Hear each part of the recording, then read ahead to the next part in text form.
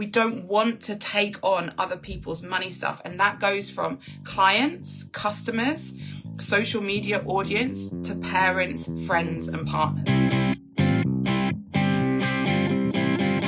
Welcome to Real You, Real Money, the podcast that will inspire you to love all of who you are and love making big money all at the same time.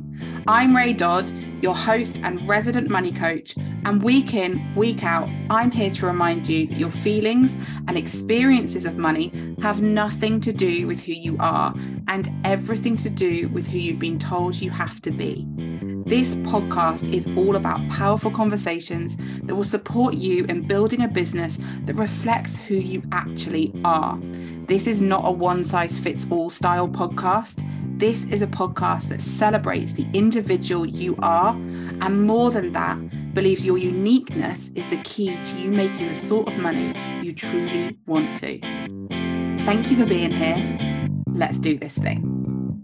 Today we're talking about the role of other people in our money making. For example, the way in which other people can negatively impact our beliefs about our money making abilities, but also about our businesses. So first of all, you can be massively impacted money beliefs and beliefs wise when it comes to, and money stories wise when it comes to the family you grew up in.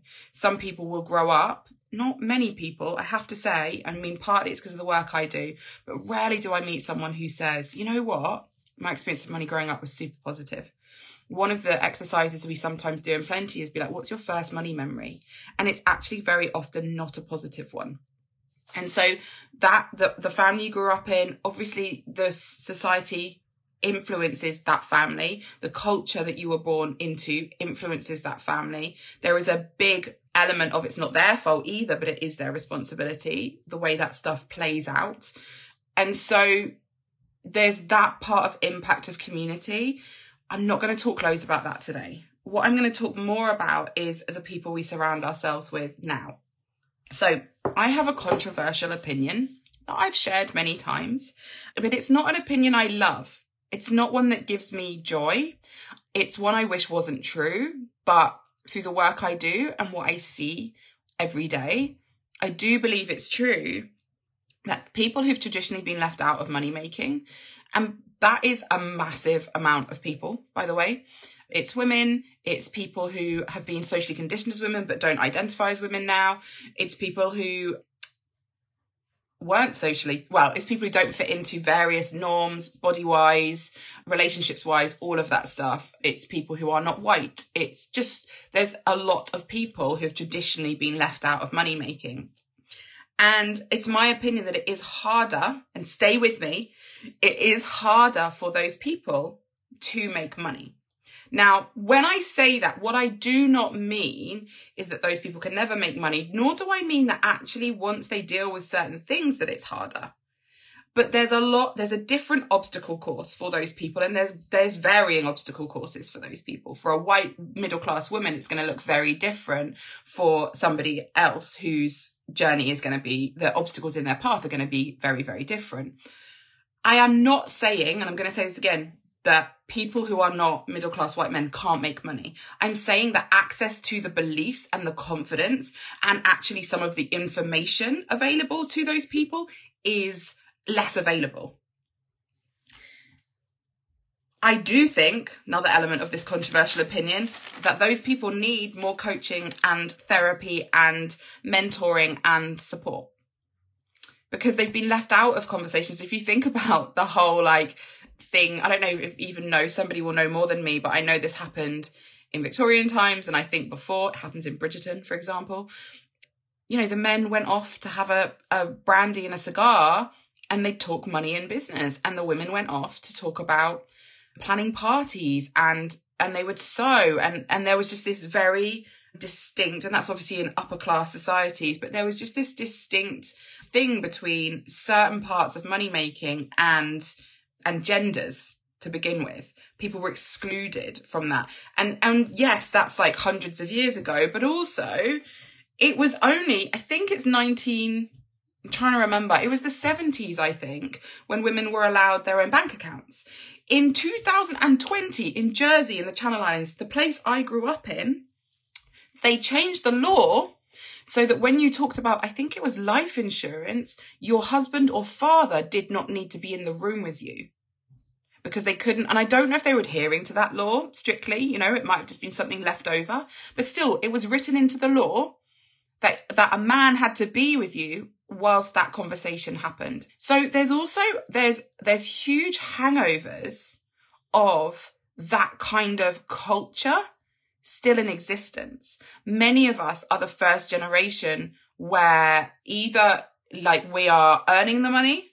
Neither of my grandmas earned money. Now I get that that's a class thing to a certain extent, although they were both, my grandma would not like to hear she was working class, but she was a farmer, or her family were farmers, but neither of them earned wages. Now that won't be true for everybody's family, but certainly in the way that it's just expected and normal, we are in early stages of that.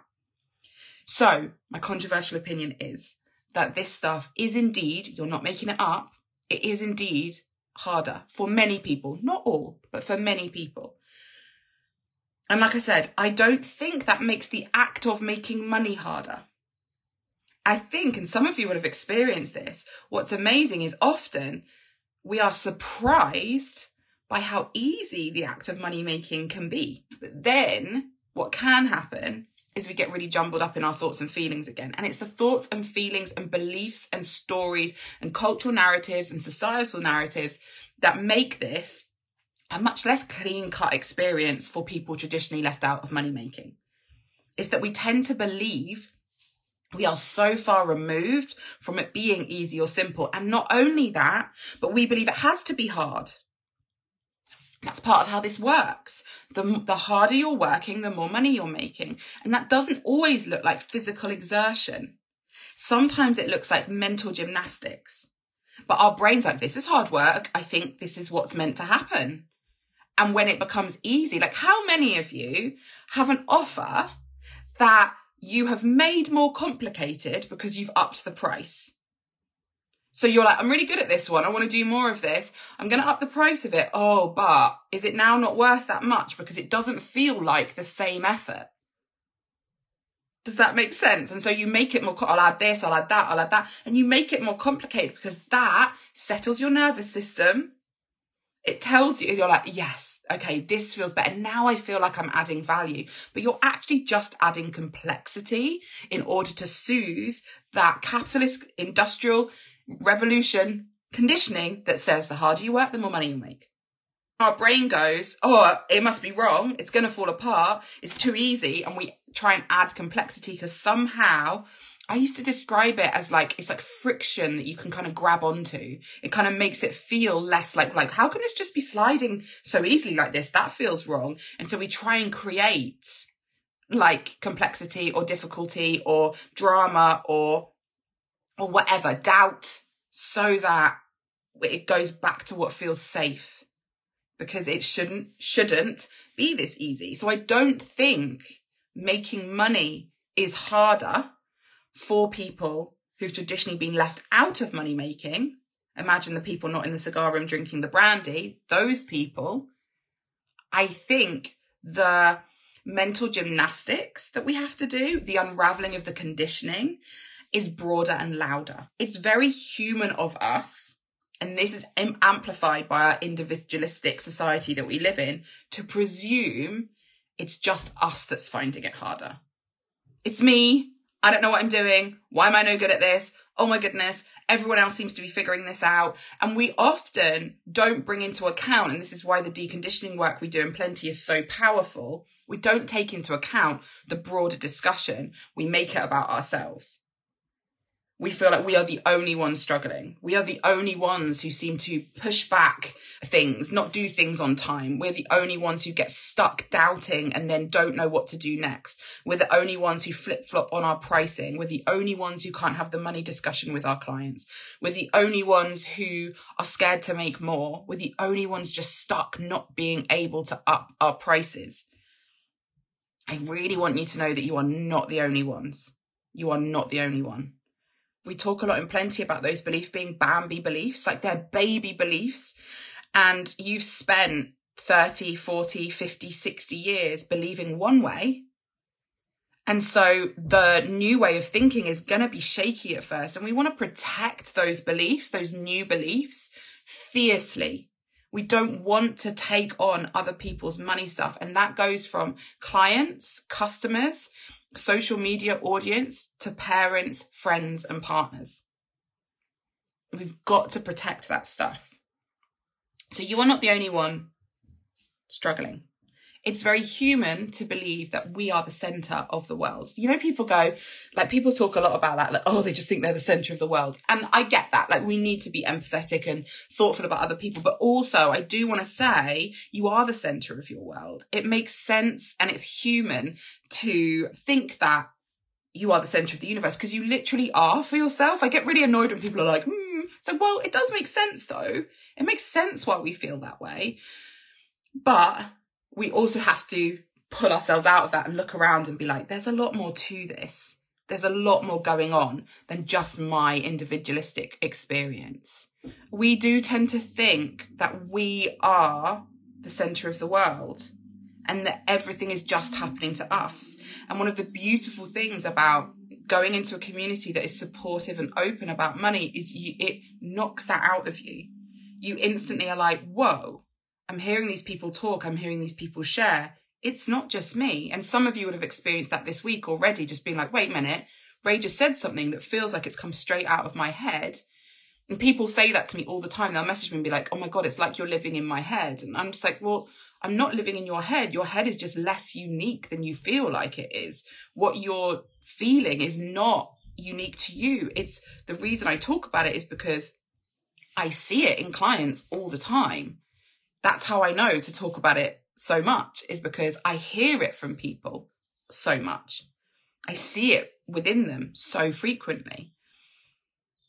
So communities are so powerful when it comes to money work. And I'm going to give you 3 reasons for that. First of all, the power of it's not just me, as I've just talked about. It's effective because we are made for connection. We are, getting validation gets a really bad rap from people. They're like, oh, you shouldn't want validation. You should just do it for yourself. Well, there's an element of that that's true. Like, it can go way too far the other way. But to beat ourselves up for wanting to see ourselves reflected in other people, for wanting to see our work enjoyed, or what's the word, even just being paid. Like, people act like, oh, just, I know you're not being paid yet, but it's coming and you just need to go on as if everything's going brilliantly. Or in reality, when you're not being paid for it, when sales aren't happening, it is going to have an effect. And it's a lot to ask of a human being to say, just act like it's all going brilliantly when you're not getting that feedback. Wanting feedback is normal. Wanting validation is normal. It's part of human connection. And that's one of the reasons that doing money work in a community is really powerful, because you're getting that feedback and that validation in that space. So number 2 is examples. This is probably one of the main ones. I do not believe we have any idea. I talk about this when I talk about delusion. I don't think we have any idea what people like you and I, and people who identify in similar ways that you identify, I don't think we have any idea what those people are capable of, because we haven't seen it yet. I was thinking as I was writing this, what a surprise it still is when a woman becomes a billionaire, or when a woman is, especially a self-made, on the wealthy list, self-made. Most of the women on the wealthy list are people who inherited that money, or they are people who got it in a divorce, which is so upsetting, because that's how we feel it is, right? We feel like people are getting that money some way that is not available to us. We feel like they are just inheriting it. They're falling into it. It's just landing on their lap. And I'm not saying that some of those people haven't had to endure very difficult marriages and all of that stuff, but it's not the same position that most of us are in. It's not available to us in the same way. There are a number of self-made, genuinely self-made millionaires and billionaires now, like women, but it's rare. It's rare. And so being in a community and being able to see what's possible for people. One of the most powerful experiences I had in a community I was in as a member was I was in a mastermind, and I really liked one of the people in there.